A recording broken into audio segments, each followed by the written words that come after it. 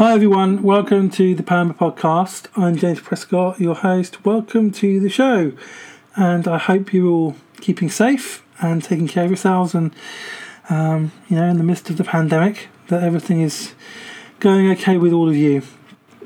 I am delighted to welcome back KJ Ramsey to the show today. Welcome back to the show.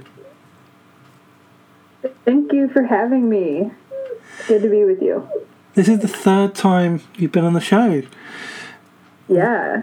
It's pretty awesome. I'm grateful you keep asking me back. Well, I always do that with people that I really love. I think Alexander Shire has been on the show like 10 times, I think. Or, there are people I'd like to have back, but I'm not. Yeah, he's great. There's people I'd like to have back, but I've not been able to get back. So it's a privilege to have you back, and we're going to be talking about your book, your first book, which is really exciting. I've been reading it, and it's fantastic. It's really thank you. It's really impacted me. Personally, it's been really inspiring, and I know other people have been finding it the same. It's called "This Too Shall Last: Finding Grace When Suffering Lingers," and it's like I won't tell them about the book. You tell us about the book. Tell us a bit about the book. Well, we tend to talk about pain and suffering from the past tense perspective. But the reality is that so many of us continue to live in stories that hurt. And so I wanted to share a story from the middle. And through telling some of my own story and sharing insights from neuroscience and theology to help us all become a little bit more curious and compassionate toward the pain in our own stories, to experience maybe a little bit that God is here with us. Yeah, I love the fusion of science and theology in the book. It's and memoir. It's like a kind of combination of all three, kind of beautifully brought together. Because you've got a very powerful story that you tell. Oh, you're welcome. There's going to be a lot of compliments. Because it's a great book, but I'll take it. Because it's kind of based around your own story, isn't it? So tell us a bit about the context of the rest of the book. The story behind the book. Of my story? Yeah, your story. Yeah. Yeah. So I have lived with a severe autoimmune disease for 11 years now. And that's really what the book was birthed out of, is this experience of living in a story where suffering really will linger until I die. Unless God chooses to heal me, which he hasn't, I will continue to live with this disease. It's not something that I can overcome. And up to this point, I've never experienced remission. So a lot of the book is sharing about that aspect of my suffering as a way of hopefully inviting you, for readers, to reflect on your own story, and to think differently about the spaces in your story that remain painful. Yeah. What was the kind of experience when you first experienced symptoms of your condition, and when you first got diagnosed? Because I know that there was a bit of and this is in the book, that there was a lot of confusion over the diagnosis, and that was really frustrating for you because you knew something was wrong and people were trying to make out nothing was wrong. And it's such a common experience of people with chronic pain, that we are, especially females, are treated with suspicion by doctors and by one another, by even people who aren't medical professionals. So my story of being treated with suspicion and being treated in really shaming ways is pretty common for me, it took 4 years before we really had a confirmed diagnosis for what is wrong in my body. We thankfully, from the very beginning, my doctor suspected that it was rheumatoid arthritis or something like that, and it's ankylosing spondylitis is what I have. But thankfully, they are treated with really, really similar medications, usually the same. And so I've been treated from the very beginning. But the experience of, especially in those first 4 years, having to prove my pain to doctors was probably the hardest part of experiencing this suffering in all of these 11 years. There's something deeply powerless and shaming to like the core of us when we are experiencing a suffering that like puts us up on the ground and makes us incapable of doing almost anything, and then someone says that's not real. Right? Yeah. It's like that is incredibly shattering to our souls. And so that happened a lot in the beginning of my illness, and my heart just breaks for the thousands and millions of people that are continuing to be in that place of undiagnosed pain. Yeah, I've done a lot of work of mental health advocacy, and I've had mental health issues myself, and I know that's one big problem in that area too, is that so many people clearly have a condition which you could get a diagnosis for and you don't get one, or there's not a recognition of the condition. So people could have autism spectrum disorder and not be diagnosed. I know lots of people who, I think I'm very likely to have it. A doctor told me that I'm very likely to have it, but they couldn't give an official diagnosis because somebody else had to do that, for example. So it's really frustrating when you know that something's wrong with you and you know probably what it is, but you can't get a diagnosis because people can easily kind of come at you and say that you're making it up or that you're not, that it's not real, and that is heartbreaking. It really is.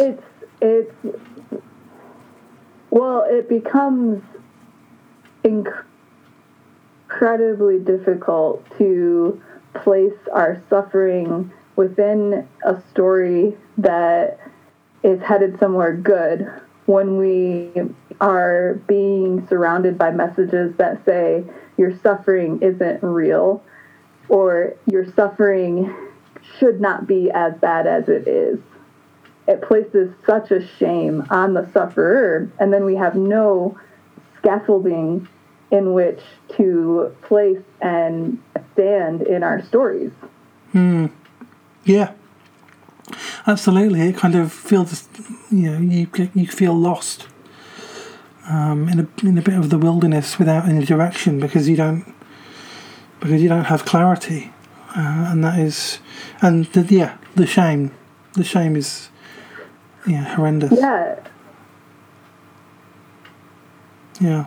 So for me, it was out of those many years of not having confirmed answers and like begging God for answers and help that I had to come to a place of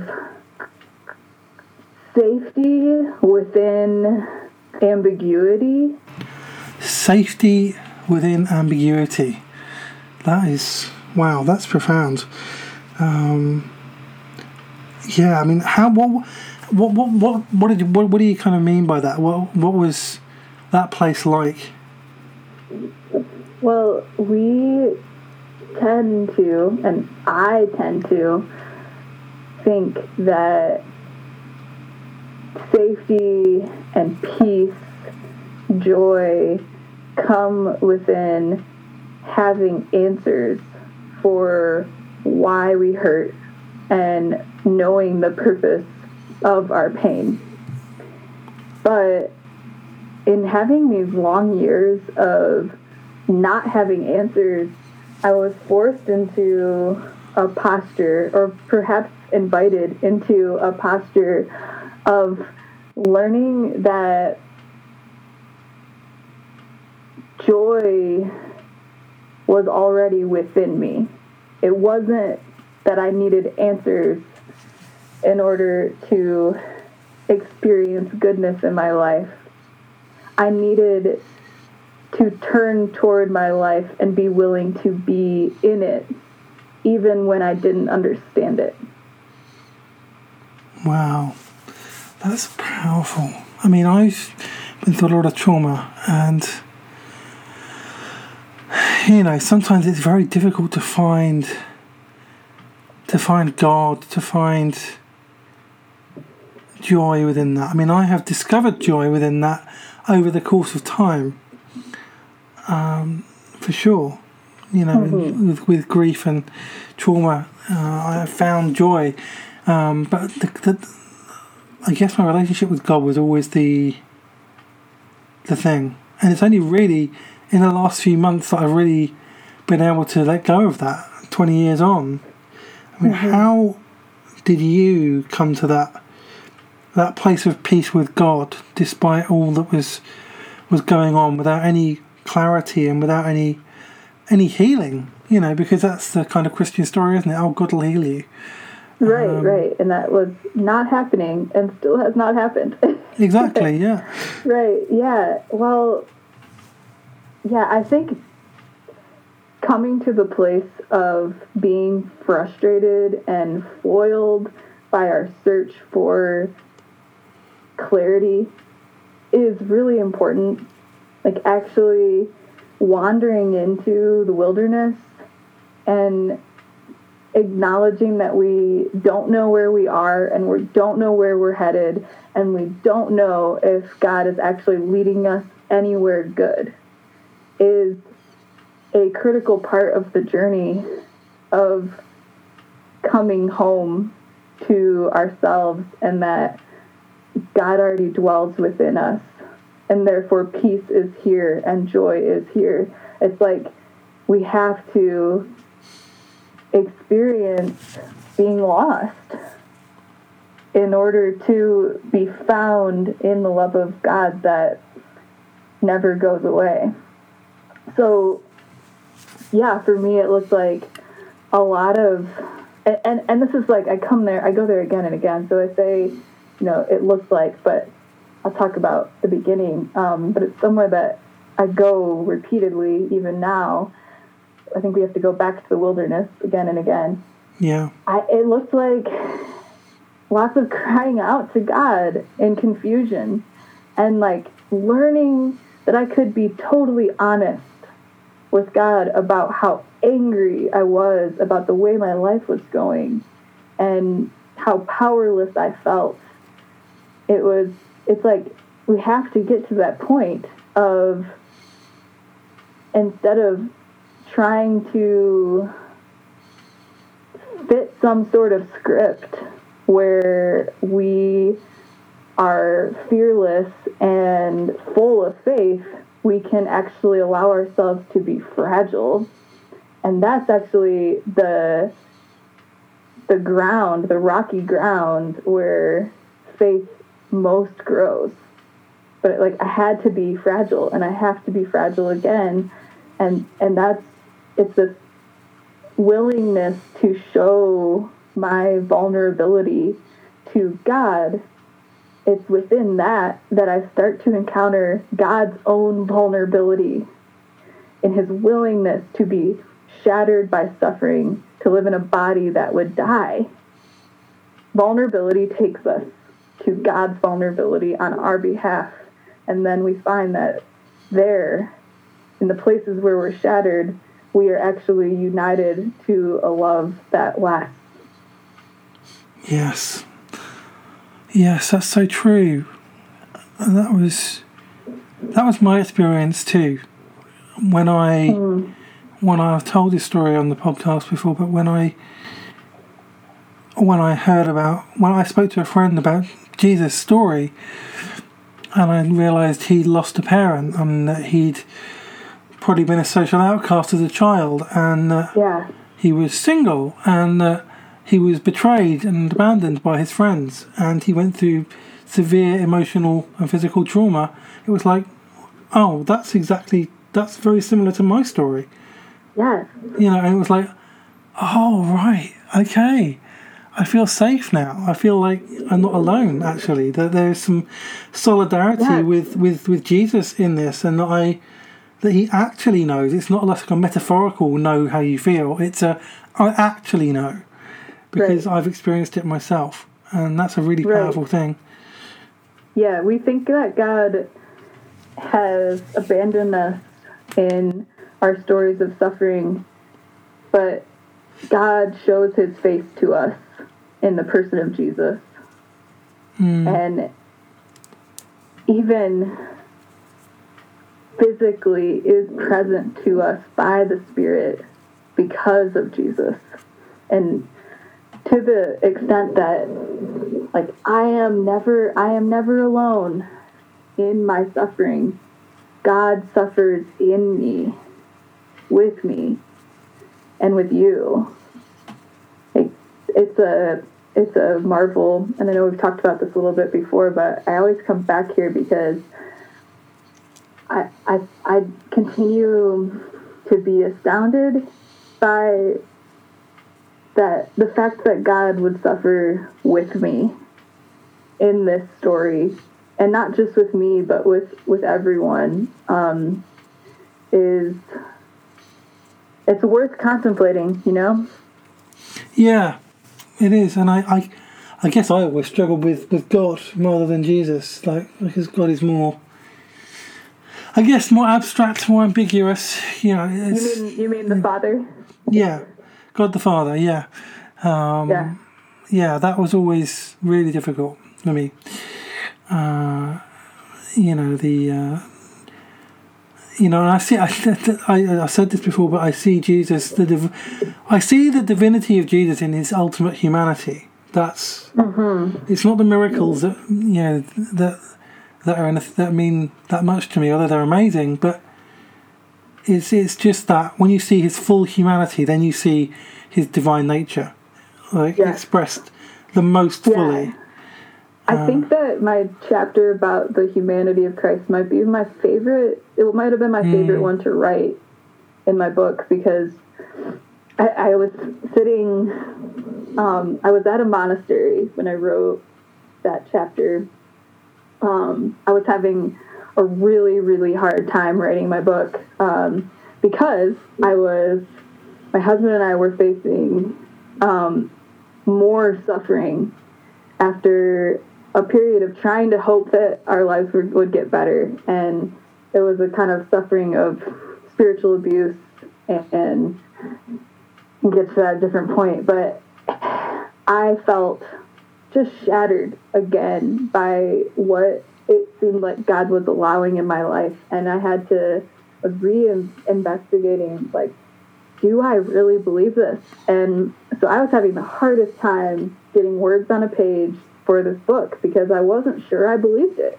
And I had to face that fact very, very clearly. And so I went to a monastery for a week by myself, and one of the days, it was so good to be welcomed there by the monks and by the guest master, and we talked every day. And one day, after talking with him, he shared that in the Gospels, he thinks that every person that Jesus healed was a picture of God, that God was willing to identify himself with the woman who bled and the people that had demons within them. Like,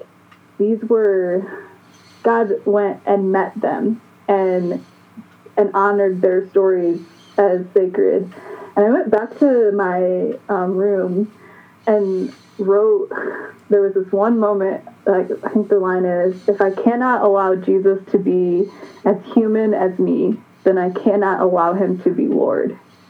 And it was like, I broke down and wept while writing, because I realized there in my humanity and feeling so far from faith that I needed to encounter the God who was just as human as me, who is just as human as me.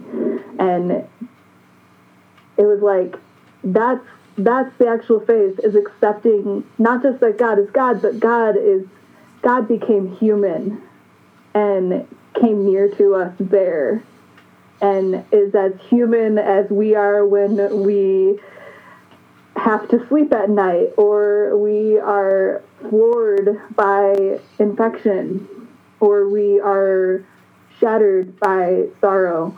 God is that human, and that's the seedbed of my faith. Yeah, it's same. Without that, I don't think I would have a faith anymore, if I'm honest, if it wasn't for exactly what you're talking about. It's deeply profound, and that line was powerful. Well, I remember that. That's one of my favourite chapters. I wept when I wrote that line. I burst out in tears and just wept for like 20 minutes when I wrote that line. It was like a confession. Yeah, that's one of the big things about writing. It unlocks things that are inside of us that we need to say, and things that we didn't know we needed to say, and getting them out of ourselves and naming them, that brings healing, and it releases it. And like the tears, that's where that comes from. And I've had tears when I've been writing my story as well. It's quite therapeutic and powerful, and you could sense that when reading that chapter. It was that there was a lot of input into that. So yeah, it was a wrestle for sure. But a lot of the book was a wrestle. So let's be honest, most of it was wrestling. Yeah, but I think I love that. I love divine wrestling. It's somebody should write a book called Divine Wrestling. That'd be a cool name for a book. But yeah, and because there's a chapter on the Psalms, and the Psalms, I love the Psalms. I absolutely love the Psalms, and they're all about divine wrestling. Basically, you know, a lot of those Psalms, it's lament. You know, it's. And we need that more than ever, to be honest. Given what we're going through right now, we need more songs of lament. We need more books of lament, where we're allowed to sit in that pain and to name it. And this is one of them. I mean, this is one of them for sure. Thank you. You're welcome. But yeah, I mean, tell us about that chapter on the Psalms. And what that was like to write. So the chapter on the Psalms, let's see, what did I name it? Emotion, present to pain, receptive to grace. So I think to get back to what I was saying earlier about, we tend to think that our peace will come through finding the purpose in our pain. And so we tend to push away pain itself because we want to get past it and we want to understand it.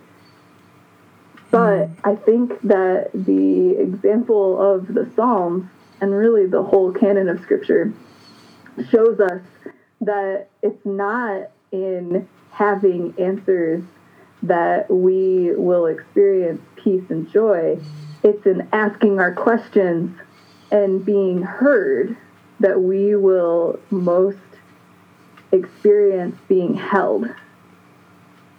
And so, and I find that in my study of neuroscience, that is true as well, in that, like, when we are searching for answers, when we stay in the left brain place of analyzing and trying to slap ourselves with truth so that we can be stronger than we are, we aren't actually capable of experiencing our social engagement system turning on, like being soothed where we are, feeling connected. We're not actually able to feel peace and joy when we're looking for the purpose. And that's actually how our brains and bodies were wired, in that God invites us, by the very fact of how our bodies work, to relate to Him with honesty and with hearts that are undone and messy.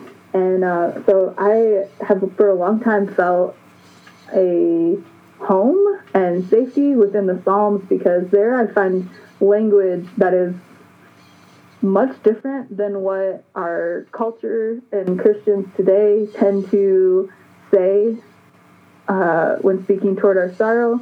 The Psalms show me a God who is extremely comfortable with my most desperate cries. And they show me that being honest is where I can experience my humanness being held and being holy ground. And so, yeah, writing that chapter, I really loved writing that one. I spent a lot of time in one of Eugene Peterson's books called Answering God. He talks a lot about the Psalms. And yeah, I wanted to invite people to think about their emotions differently, that to be able to have a little bit better understanding of how emotions are actually energy in our bodies that are always inviting us to pay attention to ourselves as people who have value, and to be moved into relationship with God and with others, and not as things that need to be shut down or pushed away or, submitted under truth. Like emotions, our relationship to them is sadly so shaming, and I want to invite people to a much gentler embrace of emotions as an invitation from God to connect to Him very honestly. Yeah, that's right. It's not about just having answers for everything and trying to solve everything. I think right. Sometimes it's about sitting in the pain itself and just acknowledging that it's there. Mm-hmm. And there is a journey to go on of healing and restoration and transformation, which but it begins with actually sitting in the pain and not looking for answers and not looking for the solution, because that's the pain's not just going to go away. It's not just going to disappear. In some ways, we carry it around with us all the time. We just learn to manage our response to it better, and to just rob it of its power over us. I think that's where that's where I found freedom. I think that's where we find freedom, when it no longer has power over us. Well, yeah, when it gets transformed from a prison master to a prompt to remember the God who chose to experience pain on our behalf. That's, I think, one of the centers of the Christian faith. Yeah, it absolutely is. And I want the church to recover that, because I think we have swallowed the lie of Western culture, and for me, in the States, of the American dream that says all pain is a problem to fix. And we tote around our Bibles like it's aspirin, but really Scripture is a story of God's solidarity with suffering. And if God chooses for suffering to be part of the story, then not all pain is supposed to be fixed. Sometimes pain is a prompt to pay attention and to connect with a presence that is beyond us. And I'm ready for us to turn away from an aspirin bottle faith. Oh, that's a great phrase. Yeah, an aspirin bottle faith. Yeah. Oh, that could not be more true. Yeah, I am tired of a faith which is just about solving the problem or being a fix. You know, that this is where we get into problems where we start building structures around our pain because it makes us believe that we've solved the problem. Mm-hmm. And it's really simple and formulaic, but actually it just makes it worse. All that happens when you do that is that the pain actually grows and festers and it becomes more powerful because you're not acknowledging that it's there, and that manifests in so many different ways, but you're not free. Because, and I was talking about this with somebody else because it was Easter recently, and I was talking about how Jesus, when he was on the cross, was offered vinegar to numb the pain, and he didn't take it.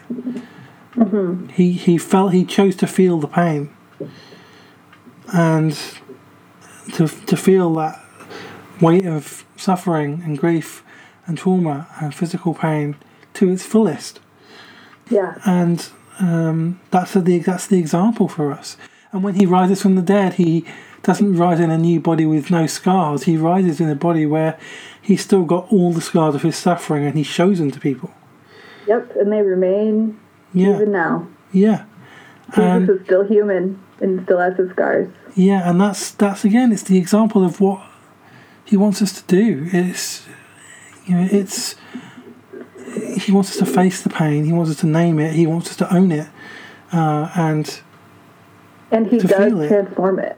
Yeah, and he does. Yeah, if you do, not in the way that we often want. Yes, that's absolutely true. It's a risk when you choose to face it, when you choose to name it, when you choose to do the work. It is, but because you don't know the outcome. But right. But the only thing I would say to people who are trying to make that choice is you don't know exactly what the outcome will look like, but you will be free. Because this thing will no longer be controlling you. Yeah, well, that's the thing. Like, that's the offering here, is that, I forget the verse, I quote it several times in the book, but we have the mind of Christ. So the point is for our pain to become a place where we pay attention to Christ being present with us in the present moment, so that we remember we have been united to him, his mind, his faithfulness, his trust in the Father, his joy, his ability to be misunderstood yet remain loving. That becomes what controls us. His love. Pain is the point at which the mind of Christ becomes ours if we're willing to pay attention to it and let it be a place where we sit with God's presence, the invisible God that comes near to us in Jesus. Yeah, that feels like the heart of the book in many ways. It's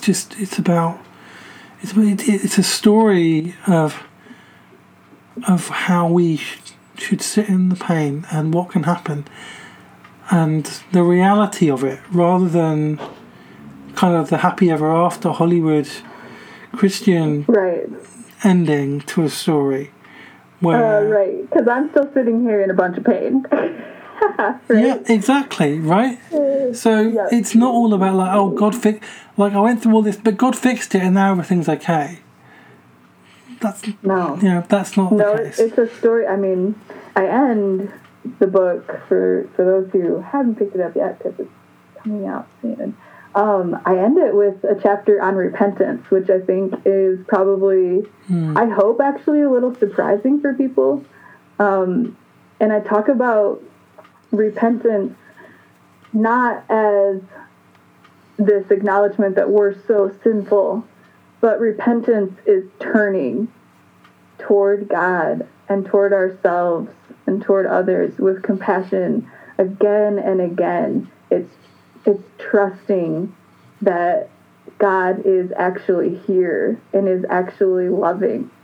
So it's turning toward our lives like that's true. And that is that's the end of the story for me, is that I have to repent. I have to turn again and again toward myself, like my body actually matters, my pain actually matters, I actually am loved, and toward God, like he hasn't abandoned me, again and again. And it's in that turning that I am transformed and that I experience joy again and again. Yeah, and somehow this resonates with my own story too. It's profound. It really is. So, just to be, this has been an amazing conversation. It really has. Now, obviously, we know we're in this time of this pandemic, which is affecting all of us. It's a shared grief and a shared experience that we're all having. So, what do you, just to close, kind of, what's the message of the book, and that kind of, and that you can, how can you apply that message of the book to what we're going through right now? Yeah. Well, we tend to think that peace and joy, like I've said several times, are on the other side of our painful experiences, like being self-quarantined or losing jobs or having just this vast amount of uncertainty sit with us every single day because of the pandemic.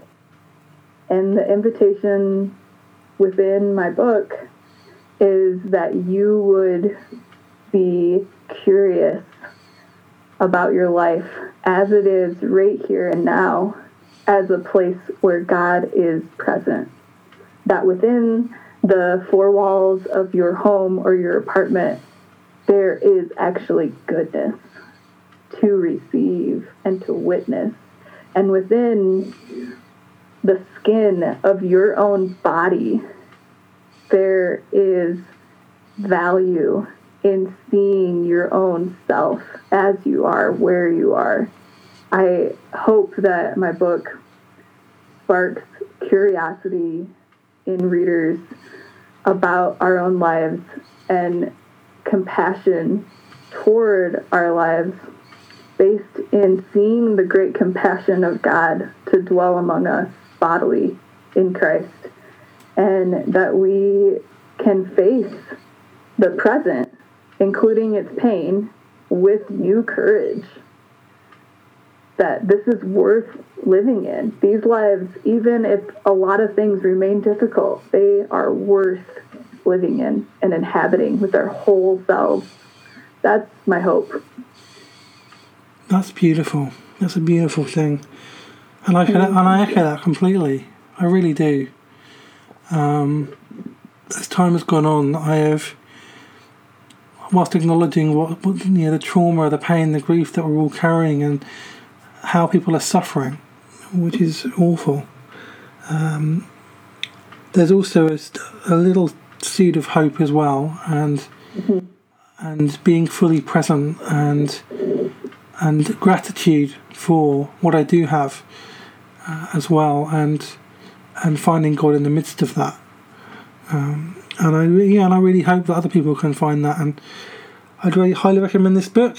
It's called This Too Shall Last, and it's available. When did it come out? May 12th. May 12th, right. So definitely check that out. I read it. It's fantastic.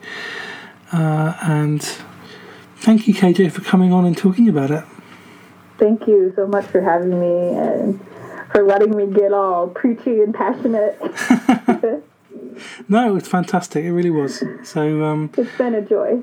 Yeah, it really has, for me too. So thank you, KJ, and thanks for listening, everybody, and stay safe.